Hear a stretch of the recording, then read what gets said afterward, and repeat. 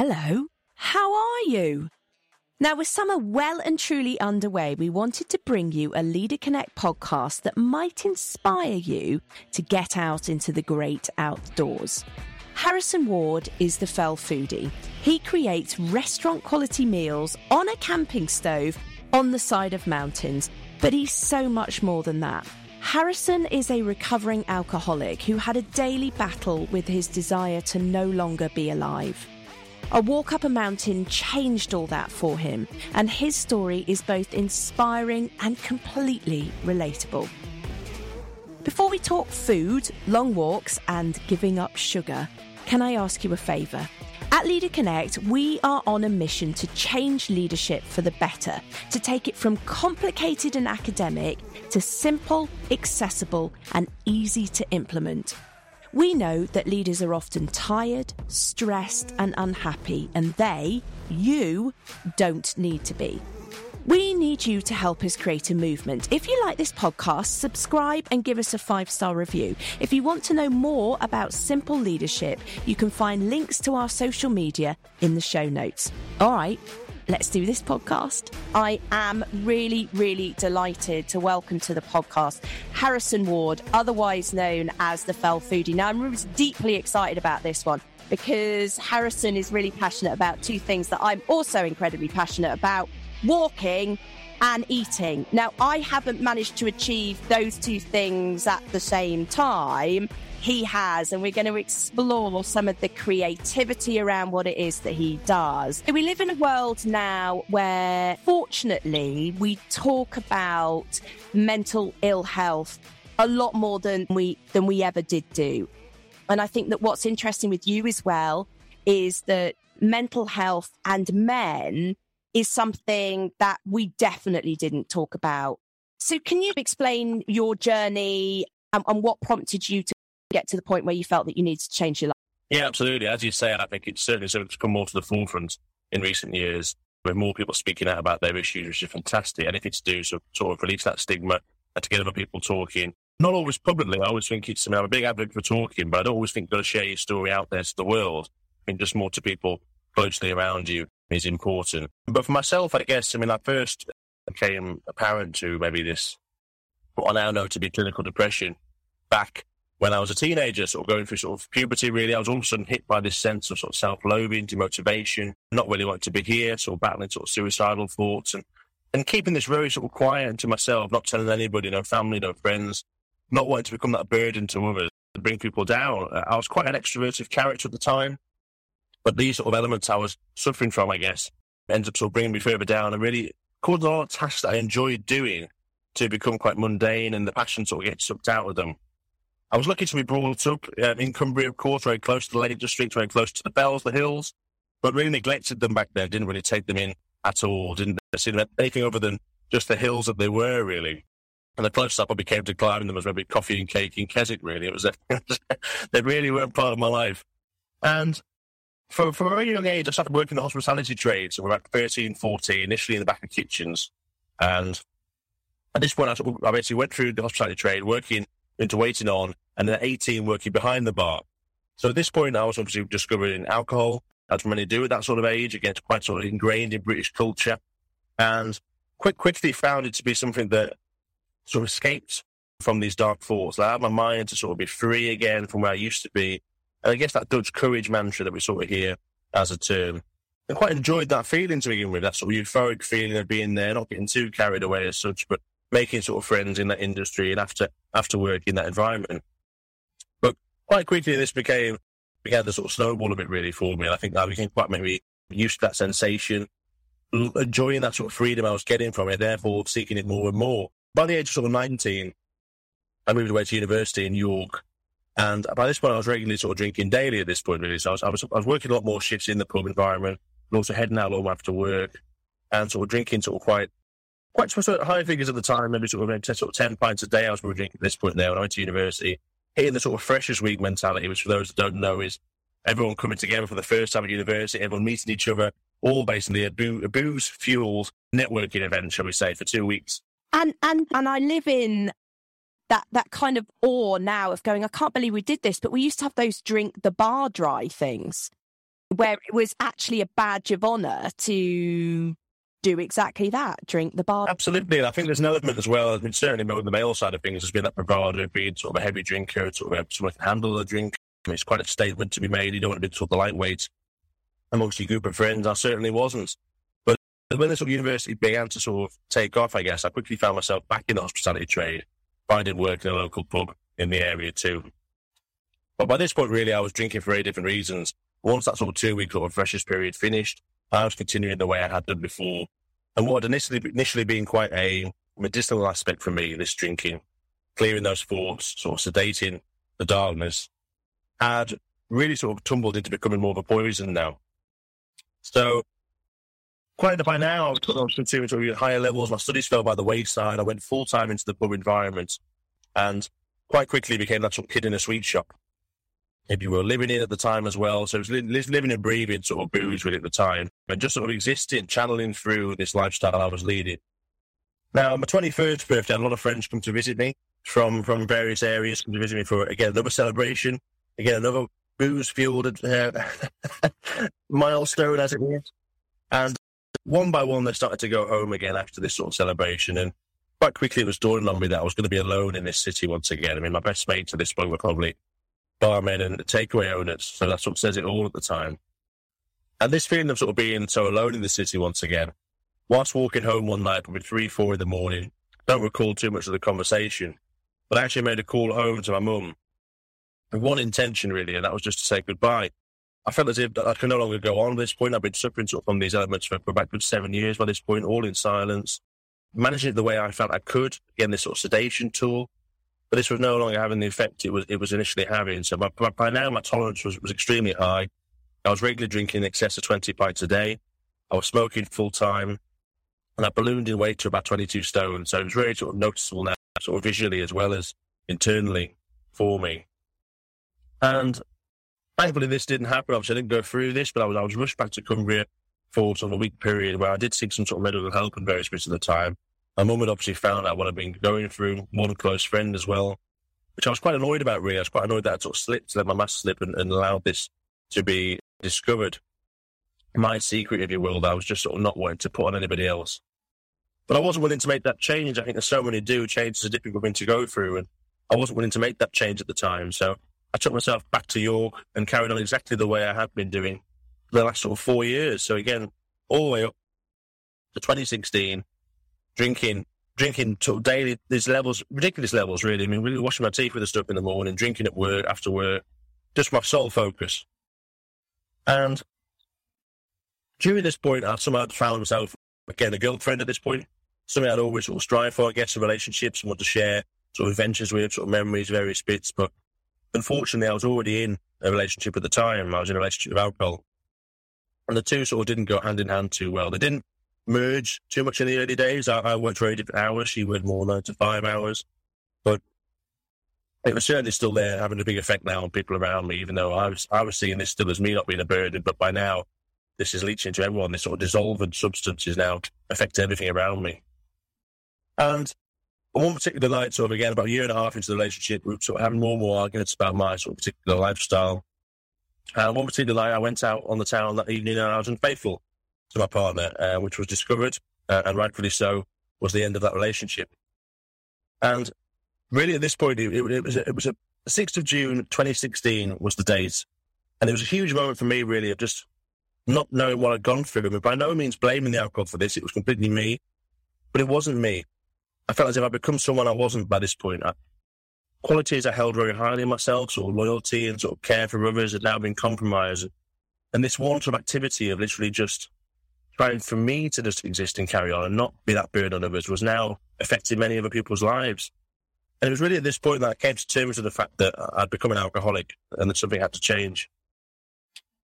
Now, initially, I guess this was out of love for the partner. I did try to sort of win her back from these butts, but I vowed to bin alcohol on that day, the 6th of June, 2016. Threw my last pack of cigarettes in the bin and up sticks and left this city behind. A city I'd lived in for 7 years. Didn't say goodbye to anybody. I just left my job, my girlfriend, my flat, and moved back to Cumbria, where I'm originally from. And for the first time in my life, I was completely open at this point with what I've been suffering from. I placed it all online on my personal Facebook to friends and family and said, this is why I've left York, this is what I've been going through for the last many years, and my problems with alcohol were really what I was trying to do. And the support I received back from this was just hugely empowering, hugely supportive, and something I really struggled to repay, really. But this started off the start of the next step of the journey. That's like a ginormously brave thing to do, is that just to literally go from one thing to completely the polar opposite, where you up and leave everything. But then having gone from, and some of me understands this, when you have mental health challenges, the desire to not burden anybody with it is so huge. And to have gone from that and to then changing your life, but then also telling everybody in such an open way is huge, isn't it, really? So how did that feel, going through that process of putting everything out there and just, I suppose, unburdening yourself with it? It was daunting, I suppose. It was quite a scary period, but I'd also completely hit rock bottom by this point, really. I'd become someone I knew I previously wasn't. And again, by hurting someone I loved a lot at the time, it was something that really, I didn't know where else I had to go. And really, I was just completely trying to make my words weren't really hitting. So I had to sort of prove with actions, I guess, that sort of way that I meant what I was saying. And I suppose it was that accountability and also bringing maybe others into that fold of basically admitting my fault in a way, admitting where I was, that accountability. But it was a hugely difficult period, of course, and one that really I probably don't recall too much of the key decisions of at the time, because there was so much going on, of course. I mean, I'd just come off the booze from really high sort of levels of consumption, which isn't advisable sort of medically either, that sort of level of just stopping. We should seek help from those sort of levels of consumption. Again, sort of pining for sort of cigarettes again, pining for my ex, sort of heartbreak. I even decided to give sugar up in my coffee at this point, just to make things a bit harder. I'm only laughing because that's crazy, isn't it? Like you've just said, is I've tried to give up sugar and all of those kind of things, and we do. And sometimes it's like deciding to, I'm going to take up a fitness regime, I'm going to give up this, I'm going to all of those things. It's a crazy thing to do all at once, but I guess it explains that really you couldn't get any lower and you needed to do something. But yeah, giving up sugar, that's crazy. Just in my coffee, I must add. I'm still partial to the sweets every now and again. Oh, I've got a bit of cake. But absolutely, and it was very much just a period that was so hazy and so clouded, and to move to those next steps that, again, just having that complete rock bottom moment, trying to rebuild the foundations from where they'd crumbled beneath me, really. And having really two options, and that was sort of trying to push forward and head on, or giving up entirely, which obviously I've tried to do in the past. And I suppose upon sharing this sort of where I was struggling with, what I've been going through, friends started turning up on my doorstep with various sort of activities, again, non-related, sort of alcohol-related activities, sort of heading out for a walk, cycling, up into the gym. And one particular friend turned up on my doorstep and said, we're going to go on a hike. And I didn't have anything to hand at the time. I didn't embrace the Fells, even though I was just up the road. I was literally maybe 20 miles from the Lake District north. And I put all I had to hand at the time, which was an old pair of swim shorts, I think, a jumper I used to wear down the pub on a Friday, and some shoes that had less grip than a pair of bowling shoes. It was not a good look. But again, I was completely penniless by this point too. I'd blown all my money, sort of credit cards maxed out, overdrafts, paying the last of my rents. Didn't have anything to my name. And on the way to the Lake District, he pulled this pair of boots off the side on the display, placed them on the counter, and bought me this pair of boots. Again, it was a huge show of support at the time. And then pulled me up to the base of Blencathra in the Lake District, which is one of the high mountains in the area. I like that he didn't just take you to a little one. He was like, well, we're going right up there in this new pair of boots in your swim shorts. Absolutely. Baptism of fire, straight in. But I guess at the time, I mean, I was so clouded, so hazy, but so determined to make this change as well that really there wasn't any other solution for me. It wasn't a case of couldn't stop. So again, although this felt something that really, I mean, I'd lived a life of lethargy for about 7 years. I mean, I hadn't done any exercise whatsoever. I mean, I was grossly overweight, still sort of chest problems from the cigarettes, I guess, and really heavy head pounding, cold sweats from the booze, and all of a sudden getting throat watch up the side of this mountain. I mean, again, I don't remember too much of the actual journey up, but I remember being slow and steady and just getting to the top and him turning to me and just saying, right, we're doing the same again next week. And that was it, the start of the journey. So next week, again, we pulled at the base of another mountain at Helvellyn, the third highest mountain in England. And frog marched again up this side from Filmy, which is a very steep sort of stone staircase all the way up to the summit. And it felt quite a lot what I was going through at the time, that sort of uphill struggle, that sort of physical manifestation of me having to push through, not knowing what was ahead, pushing through that sort of pain barrier to a bit, having two options, again, to head down and give up or just to keep going to the top. And upon reaching that summit again, it was a glorious day like we're having today, and there was just a fantastic spectacle from above. We're not always blessed with those views, but I think that certainly made a difference on that day. And just seeing sort of the red tarn below and Striding Edge, it just really sparked this new sort of addiction in me. And something that I've carried on from that day. I mean, from that months later, I was off down in Wales doing Snowdon. I think a couple of months after that was Ben Nevis. I then started swapping my hiking boots for running trainers. And again, I vowed I'd never do a run. I mean, I couldn't run a back. Honestly, it's ridiculous.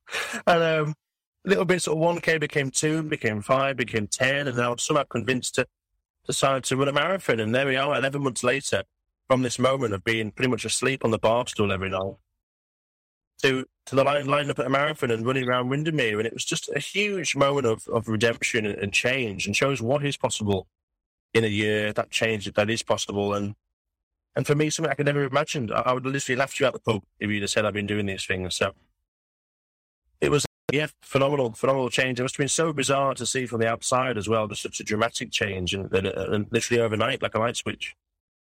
And that really is it. I mean, it's interesting, isn't it? So when I talk to people about changing their lives, I often recommend something called micro habits. So someone will say to me, look, I feel like I want to start running or walking or whatever it is. And I'll say, well, okay, so don't say to yourself, right, my first goal is to run a marathon, because that feels crazy. Sometimes I just say to them, look, get your trainers on, lace them up and see what happens. And then the next day, put your trainers on and just walk around the block. So it's these kind of small bite-sized chunks. But actually, there's another side to that where we actually do set ourselves challenges that we can't back out on. So like you said, you'd got a mate and you were going to have to get to the top of the mountain. And once you've got to the top of it, you've got to come down.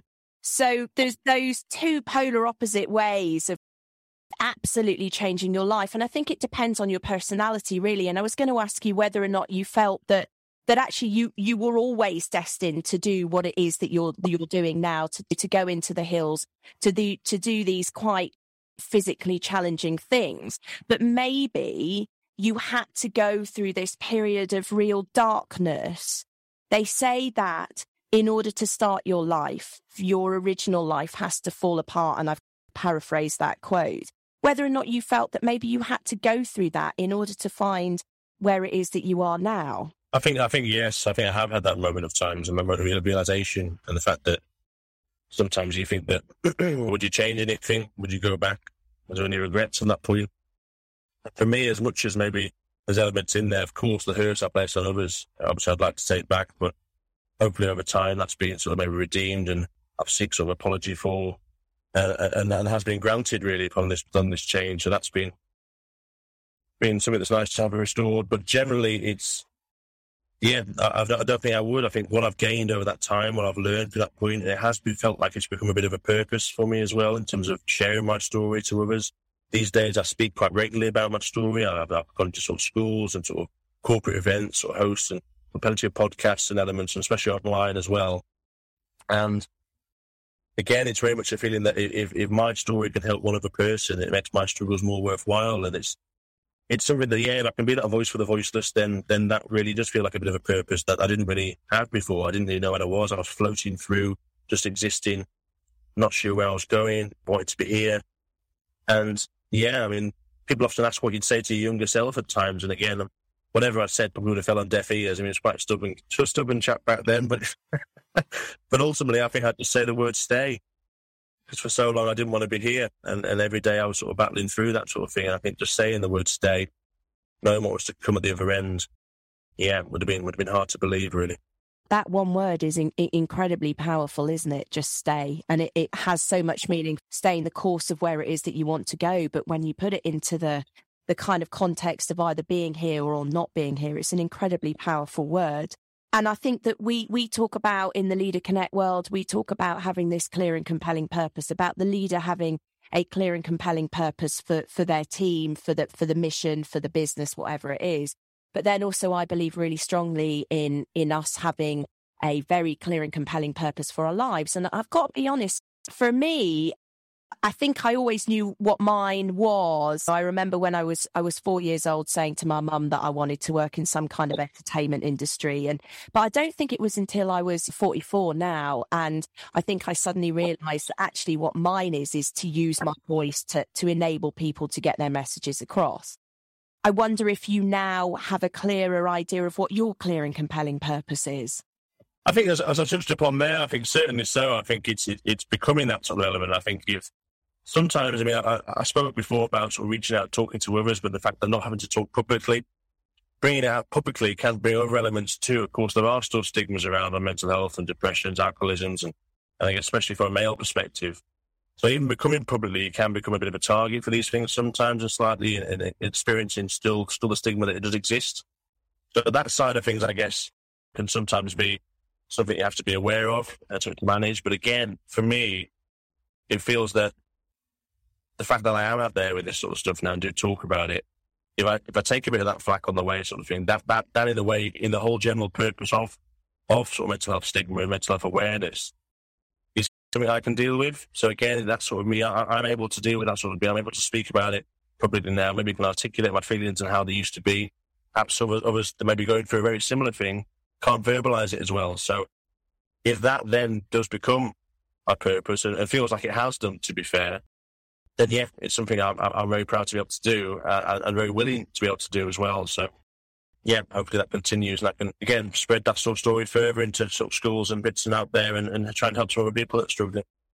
Absolutely. Can we talk about food in a minute? Because I really like food. I think you might really like food. And oddly enough, my stomach has started to rumble just at the thought of it. But before we do that, can we do the bit in the middle of the podcast that I like to call the sandwich? And there you can see my obsession with eating, because I've called a bit in the podcast the sandwich. Your favourite walk of all time? Not a quick fire one, is it? Depends on who it's with, the where it's about. But I guess, I mean, the likes of Blaine, Catherine, Hellbell have to be up there because of the first ones that starting off this journey. Hellbell I've done many a time, but get quite a popular amount on the weekends. So I probably do avoid it a bit when it gets to this sort of time of the year. But otherwise, the spectacular views you can get from some of them when you get to can really hold stead too. So Fleetwood Pike is another big favourite in Buttermere. Or further afield, even the likes of sort of Trefan in Wales was a fantastic climb. It had a brilliant scramble at the top. It was very icy conditions when I went up there, but just a beautiful, beautiful route.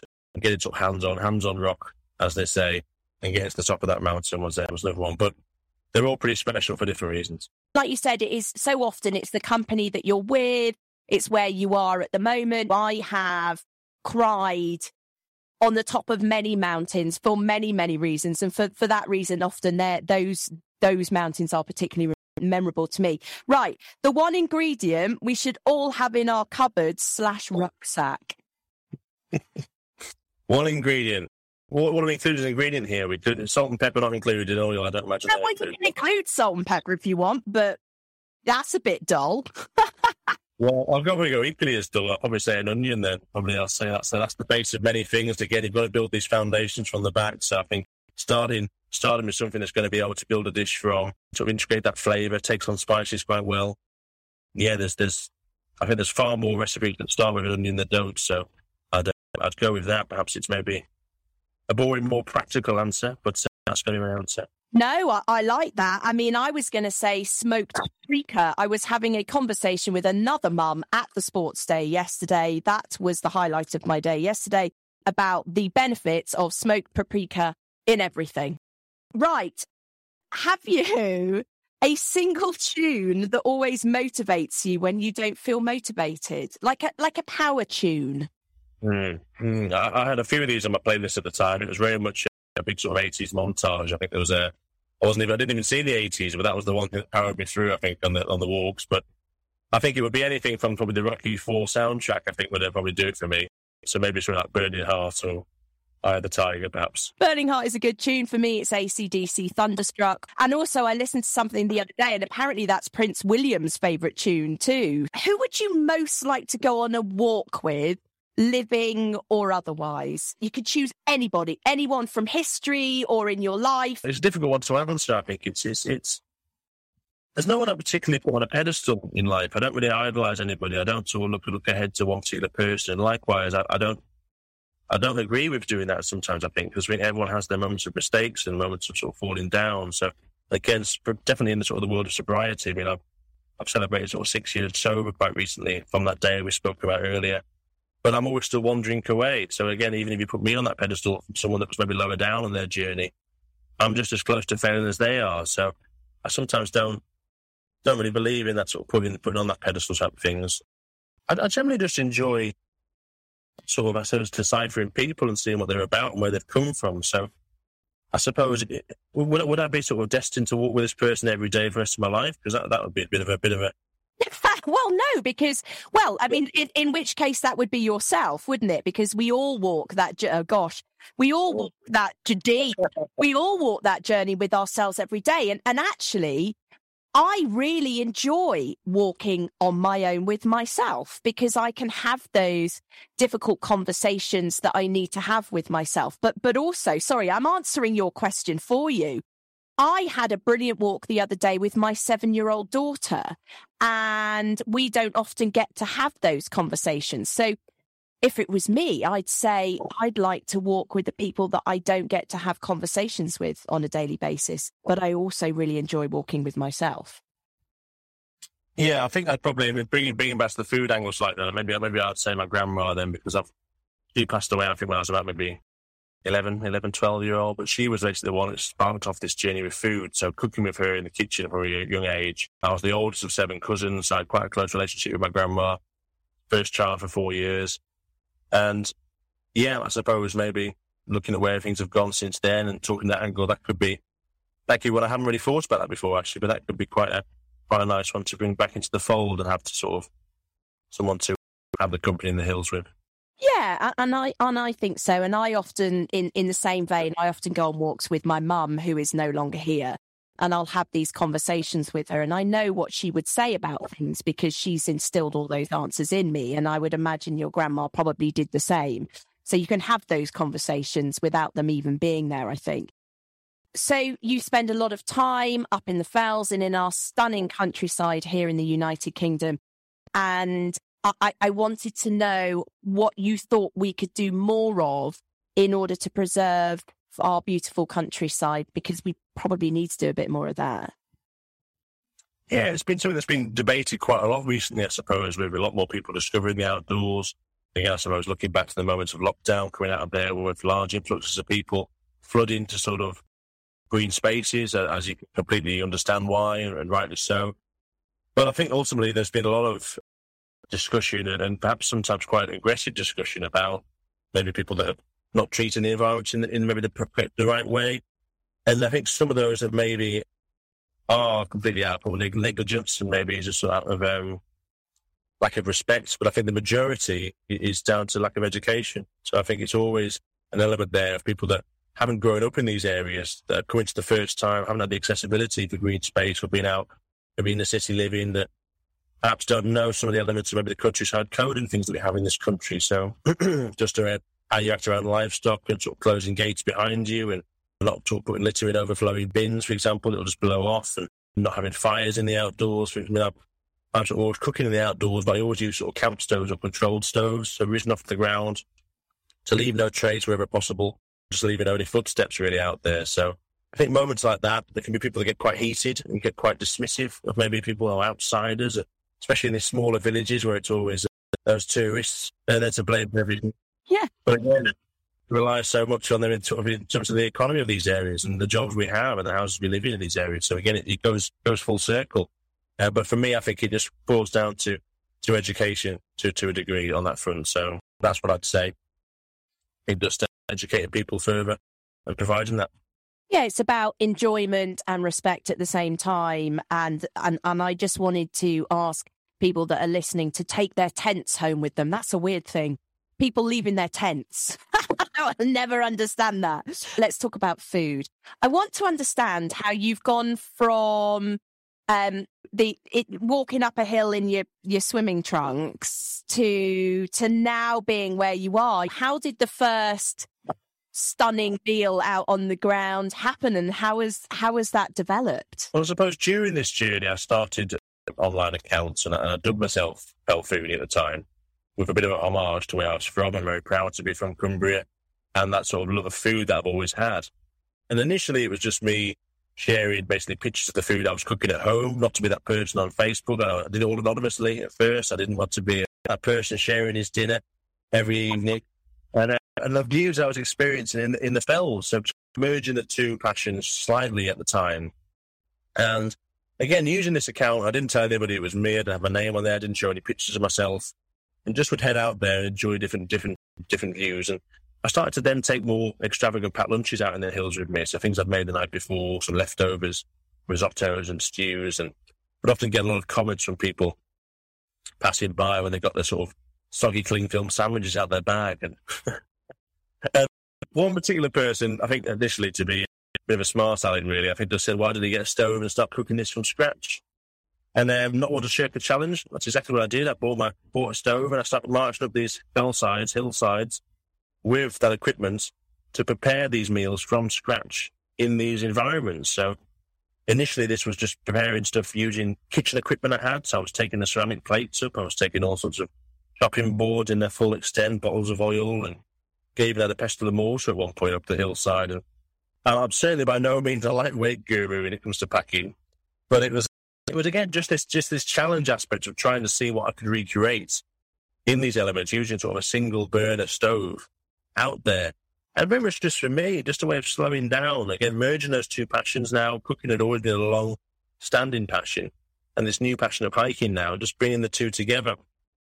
So, and I felt it quite mindful as well, cooking, and it was something that when I went through this particular journey, I started cooking a lot more from fresh again. I mean, previously in the drinking days, I was more likely to fall in the kebab shop at the end of the night, I think, and cooking from fresh was, again, a big part of sort of the turnaround too. Again, I always think it's so important to think about what's going into your body as well as out. So you wouldn't expect to put bad fuel into a car for it to go 100 miles, for example. So again, what you put in, I think, is going to improve both mental and physical well-being. But literally just being on the top of those mountaintops, being still, being away from sort of stresses in life and various bits, and just forgetting.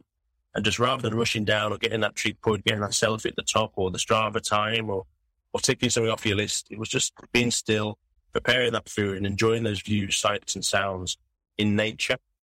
And this started to get a bit more traction online, I guess, when I started sharing this out with the fell tops and get a bit more of a following. And I suppose at this point was where I actually came clean with my initial story as well, now publicly to strangers. So I think it was my second year of sobriety. I shared exactly where I'd come from, what I'd gone through, how I'd become the person I was now, and basically revealed that mask that I'd been wearing, again, like the mask I wore in the past. Now it's an online mask under a pseudonym, and revealed that. And again, it just seemed to snowball from there into various bits and people taking an interest in what was quite an unusual activity. Again, never intended for it to be sort of a niche that I created, but it seems to have become that sort of way.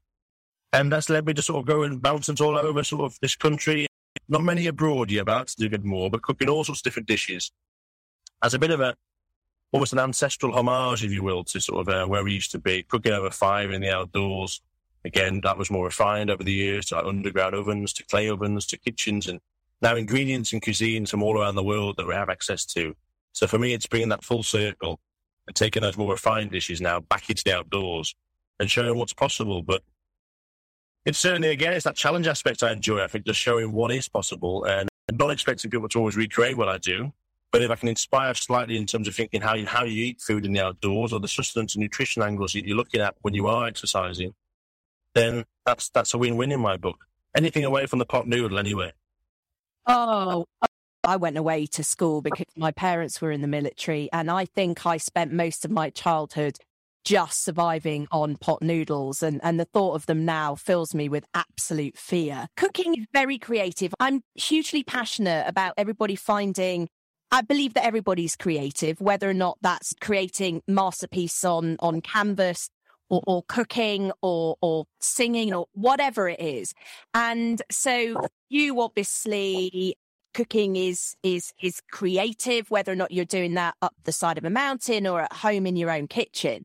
And I wondered how important you felt that creativity was to people's mental health, to finding that passion that you can rely on, perhaps when the going gets tough, or just adding that extra element of something into your life that isn't work or the mundane tasks that we have to do every day. I think it can be a bit of a double-edged sword, actually. I mean, creativity, I don't have the stats at hand, but I think sort of scientifically, I think it's generally shown to be more people have a creative sort of angle, maybe sort of mental health elements at times too. And I think maybe that's a society-based thing in terms of a lot of the jobs we're channeled into, or that careers advice you have at school, where it's literally pick one job and that's the job you're having for life. And it's a scary box to be put in when you're quite a creative mind, when you're quite free-flowing and looking from different angles. And so sometimes maybe that side can be again, that double-edged sword. But generally, undoubtedly through cooking, I think it has been quite a creative outlet that I've utilised from that. I suppose now in terms of maybe the online side of things too, I always enjoyed sort of quite digital media, did a lot of sort of filming of various bits at school and elements that sort of way.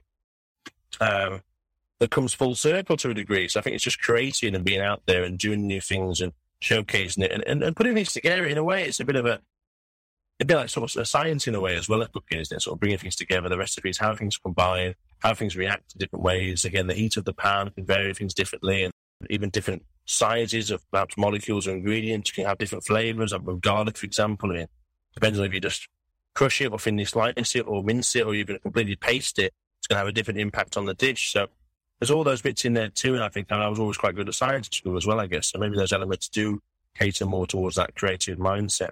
But as well as displaying that, I mean, I enjoy the presentation aspect too, I guess. People often say, do you cook like that at home? And I'm like, well, I do. That's for me. Even if it's just me at home, I present the dish as I would do it to somebody else. And I guess that's a little pick-me-up for myself at times. I think just serving things nice. And why should you maybe cut your corners when it's just you? You should treat yourself, I think, as well as you treat others in some ways. So, yeah, I think there is certainly a creative aspect to it, and one that I am embracing, one that feeds that creative outlet as well. And I love that concept of even if you're at home on your own, is because there is the tendency to go, and I do this quite often, just beans on toast, which is great, by the way, but I love beans. But there is a tendency just to throw stuff onto a plate and not, but actually I've got really into kind of setting the table properly and all of those kind of things, because it's about self-respect, isn't it? Rather than I've stood there on the side and eaten whatever's been left over from my daughter's dinner or whatever. And actually, from a health perspective as well, that's a very, very bad way to eat. And then I also want to add into that, sitting and eating whilst watching the telly can be done occasionally, but also that's a bad way of sitting there and eating, because you're probably hurrying, you're not concentrating on the eating process and the tasting the food. One of my big passions is mindfulness and meditation, and actually the process of eating can be a meditative process as well. And if you're watching EastEnders and eating whatever you've thrown on a plate, then actually you're losing the excitement of eating and the meditative experience of eating. I wanted to ask you as well about this social media thing. So we work a lot of leaders who are super talented about what they do. They're deeply passionate, but they really struggle with putting themselves out there. So shying away from social media, which means that their message doesn't get across, shying away from standing up in front of people, shying away from what we're doing now, which is having a conversation and putting ourselves out there. You've mentioned that for quite some time, there was this one day where you revealed yourself, and here I am. I'm the man behind all this beautiful food. How did you get to that point, and how do you deal with putting yourself out there and having those conversations, and perhaps some of the negative sides of being on social media? Because we've all had it. I worked in broadcasting before we had social media. People used to send me nasty letters. I don't know what's worse, but how do you deal with that side of it? So largely, I've been quite lucky, I guess, in terms of it has been quite a positive experience from the start. Certainly on platforms more like Instagram, that is my main platform, has been a largely positive area to be on. I think that's more because it's slightly more echo chambery. I think people choose what they choose to follow. They choose the topics they follow on there. So you're not going to find something that perhaps you're not more in line with. When I've ventured out more to more sort of YouTube, Twitter, even sort of even TikTok, dare I say it, more recently. And there's a very different, I suppose, response that comes to things, very more critical to some points, but it depends. I mean, at some points I have a very strong mindset to these things, especially when I was in the sort of run-up, I suppose, to this big change. But when I was going through these moments, I was quite initially very insecure about what people would think on the outside, and a lot of elements where I had to push through. And I even mentioned with the running side of things at one point, I was quite overweight, and I was running down the road, and I was very self-conscious about maybe how people would think. And I sort of had to get in my head, really, the fact that, well, I'm doing more than the person sat at home on the sofa, so no matter how sort of fast I'm going or how far I'm going, it's more than I would be if I sat at home. So again, it's changing that mindset a bit. And the mantra I always sort of stick by, again, is sort of keeping your side of the street clean as well to a degree, and letting others worry about theirs to some extent. Not believing people, obviously, to their own device if they need help, but to some bits of not worrying too much about where that's come from, where that malice has come from. I think there's often insecurities behind that too, when people do have these comments. But it's been largely very positive. I suppose elements do come in from time to time, but again, I think it's just water for ducks. Again, you wouldn't let it bother you if it was in real life, really. If it was just one comment on the street, or again, if it was someone honking their horn at you around about, and you've gone around that sort of way, it'd be forgotten about in seconds. But it seems to be, I think, online, that one comment is a little word that sometimes goes in your head. You can have 100 nice comments and one through, that's the one you remember. Yes. It's a funny ethos. I mean, in terms of putting yourself out there, for me, I mean, it says initially it was quite anonymous, as I said, and it was just me sort of sharing what I was passionate about, I guess, in that sort of way, just putting it out there. And people do lock onto these things, whether it's in blog posts, or whether it's video, or if it's still images, or even sort of spoken word, I guess, like this. People do latch onto these things and find advice or similarities or related topics in them. And as time went on, I mean, I've always just been very, very honest, I think, online. I think I've always just had a raw and honest background. I mean, initially, I used to journal quite a lot when I first went through this major change. Again, that was something that I never saw myself doing, and probably would laugh it off again, male bravado, all that sort of stuff. But I found that a very sort of healing process. But when social media started, I started to use that more. I didn't really use it before. About a year in, it sort of naturally became a bit of an online journal for me as well. So I was now basically having a journal that was public in a way. And that's very much how I write online. I don't filter anything out sort of thing. I very much just share what I'm going through. And I suppose it depends who you're doing it for as well. I mean, if you're trying to account for other people all the time, I think you maybe lose your own message. I think sometimes you're just putting out your side of things to that element and seeing who takes on a similar mantra, I guess, in a way. And they're building that community as it goes along. But I think it's a hugely powerful tool, I think, to other leaders out there as well. I think who share their message, and even if it's just smaller groups in terms of their work groups and things, there's some great forums which you can have on there, just to even share resources and things, that sort of shared resources and pools of knowledge, videos or articles you've read and things.